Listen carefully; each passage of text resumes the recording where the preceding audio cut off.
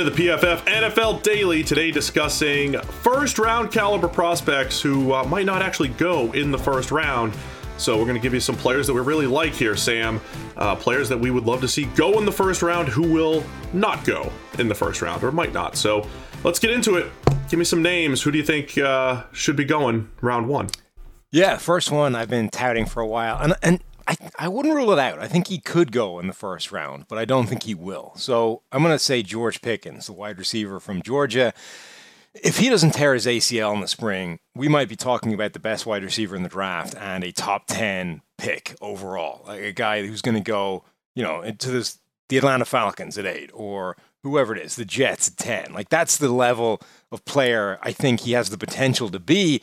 Tears his ACL, basically misses the entirety of last year, comes back for that final run on their way to the national title, and still made a few amazing plays in that little stretch. But he's got everything, I think, to be the top receiver in this class that isn't long on those elite caliber type of players. And because of that ACL, because it leaves him low on sample size, low on just sort of continuous dominance throughout his college career, I think people are sleeping on him a little bit, and he could easily go in round 2. Yeah, he's become one of your guys here in the draft, George Pickens, the skill set that he brings to the table. And again, I think, the reason why any of these players are not going or potentially not going in round 1, they're different. And the Pickens one, I think, as you mentioned, certainly injury related. And had we seen more of him, absolutely could be a first round pick. Just for comparison's sake, he is number 28 currently on the consensus draft board. So he's a fringe first rounder based off the consensus. The name I want to highlight, I've got a few, but I'm going to go with Jaquan Brisker, the safety out of Penn State. A big fan of his entire game. And, Brisker's a safety who can probably best in too high, but he's physical. He's a good tackler. He's rangy enough, really productive, ticks a lot of those boxes that project well at the next level as far as production goes, but maybe not an exceptional elite. Like, you're not looking at him being like, oh, look at that incredible Kyle Hamilton-like play. So he's in the 40s. He's in the low 40s, actually 38 on the most recent consensus board. But a player I just really like. I know some people, I think Lance Zierlein has him as a top 32 player. So again, these are guys that are probably fringe first rounders, could sneak in there. But as of now, it looks like Brisker might be more of a second round type of player. Yeah, he's become one of your guys. He's a guy you've been touting a lot. There's a lot of these, the end of the first round, start of the second round, there's a lot of speed pass rushers, speed edge rushers, whether it's Boye Mafe, who seems like maybe the highest of this group, who might actually go in the first round. Drake Jackson from USC, I think, is in this category. But I really want to start talking about Nick Bonitto from Oklahoma. Yeah. That dude has got some of the most devastating pass rush wins, pass rush reps of any pass rusher in this entire draft. When you look up, he's got the best pass rush win rate of any pass rusher in this draft over the last 2 years. So better than Aiden Hutchinson, better than Karlaftis, better than Thibodeau, better than Trayvon Walker. He's got the best over 2 years.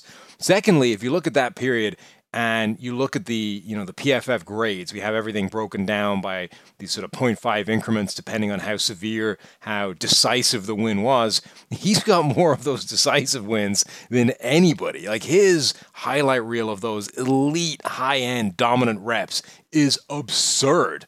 And, okay, I get why he's not seen in this conversation. He's not great against the run. He's a little bit undersized. He doesn't have the complete total package of some of these other guys. He might just be a situational guy, but the one trick that he's good at is insanely valuable. And third down pass rushers, that was a thing in 2004.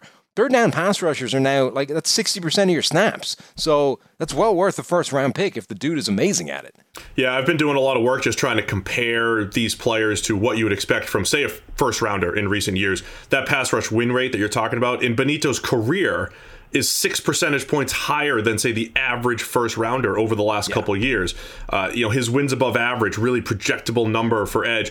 Really good. So Bonitto's not just one of your guys, Sam. I think he's just one of those PFF guys where here's this position that we do a pretty good job of projecting at the next level. And Benito has a lot of positive numbers, as far as what he's done at Oklahoma. Just want to tell you guys about PFF Elite. This doesn't go on sale all the time, but it is 50% off right now. Using the promo code DRAFT50, 50% off a PFF Elite annual subscription. Get your mock draft simulator completely unlocked. Get your NFL draft guide, over 550 pages right now, plus all the data and grades for the 2021 and the upcoming 2022 season. And be sure to check out Hutch, 4-part podcast series with the #1 overall NFL draft prospect, Aiden Hutchinson, on all podcast platforms.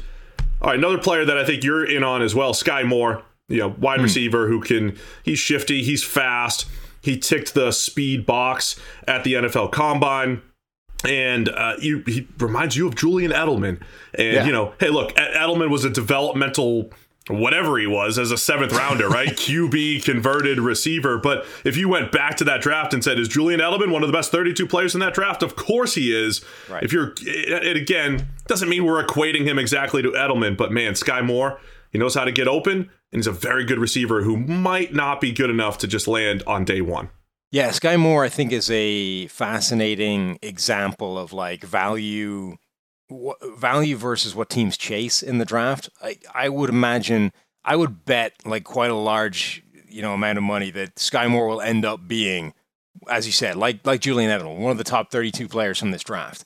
But I also think there's a pretty good chance that there's no teams just won't take him in the top 32 picks because the upside, the shooting for the moon type of deal, he just doesn't bring the potential excitement level that they're looking for. They want to hit home runs with those first round picks, and they're looking for a guy that can be, something amazing. Even a guy like George Pickens, I think, has a better shot of going in the first round because he can be that #1 X receiver, the guy that can dominate, not necessarily the guy that's just good across the board.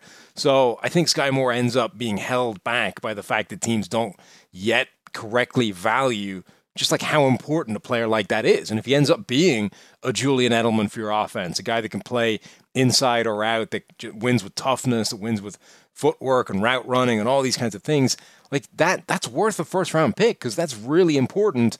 And the sort of safety level, the assuredness that you have that he's going to be that guy, I think should be definitely taken into consideration. Yeah, absolutely. So big fan of Sky Moore. I'm with you, top 32 player in this draft, but maybe not going in that top 32. Right. Roger McCreary from Auburn. Yes. Short corner, small, undersized, really tiny little arms, right? Not just under 29 inches. 29 is bad. Under 29 is insane. So massive outlier. But the dude has played for multiple years in the SEC. He went toe-to-toe with Ja'Marr Chase back in 2019. So a couple of years ago, right? 2 years previously in McCreary's development, he went toe-to-toe with Ja'Marr Chase and did a pretty good job, caused him problems in the year where Ja'Marr Chase took a blowtorch to the NCAA on his way to a national title, before he did it to the NFL as well. So for this guy to be able to go toe-to-toe with Ja'Marr Chase and hold his own a couple of years ago, I think is a really important data point. He's done it to other top-level receivers in the SEC as well. Yes, he'll be an outlier. It's not ideal. It is a detriment. It's a problem he has to negotiate, but there's plenty of tape that shows he's capable of doing that. And again, it's maybe he doesn't have the upside of an elite #1 high, top 10 corner in the NFL. But again, I think there's a very good chance that he ends up being a good, capable #2, which is probably worth a first-round pick. Battle-tested is the word we've used a lot with McCreary. How many times did he have to go up against elite LSU receivers, Alabama receivers, Traylon Burks from Arkansas, just that entire SEC West, what McCreary had to deal with. And look, he got beat sometimes, right? I mean, he was not perfect, sure, but I do think he brings a lot to the table. Despite the arms, I like to round up to just under 30-inch arms just to do well by him. But that's giving him a lot. That's rounding a long way for Roger. I know. I mean, McCreary's probably off the board for certain teams just because of the arm length thing and the way they have their prototypes at that position. But big fan of his game as well. Do you have anybody else on your list? Yeah, I wanted to throw just a quick mention for Desmond Ridder, quarterback out of Cincinnati. We're going to hear about Malik Willis being the sure the top guy for most people. We're going to hear about Kenny Pickett because there's a chance he goes number 6 to Carolina.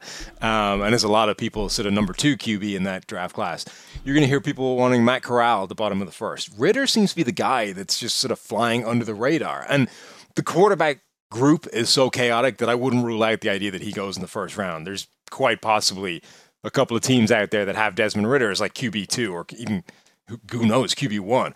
But I think Ridder deserves more attention in this draft. And if he doesn't go in the first round, and 3 of these QBs do, like Ridder should be one of those QBs. He's got the stuff that people talk about Kenny Pickett having, right? The idea of full field reads, being able to actually operate an NFL offense quickly, day one, and get the ball out of his hand quickly when you need to. Accuracy is there. Sometimes it's been more spotty than you would like, but like I think he's got the capability to kind of come in day one and actually be a starter and survive. We know the people want to know, about draft position. Desmond Ridder, number 1 in our text analytics rankings for QBs, which does a pretty good job projecting QB draft position. So maybe get those bets in on Desmond Ridder's over-under, maybe going a little bit higher than you think. Let us know which players are going to go later than they should in the NFL draft. It's the PFF NFL Daily.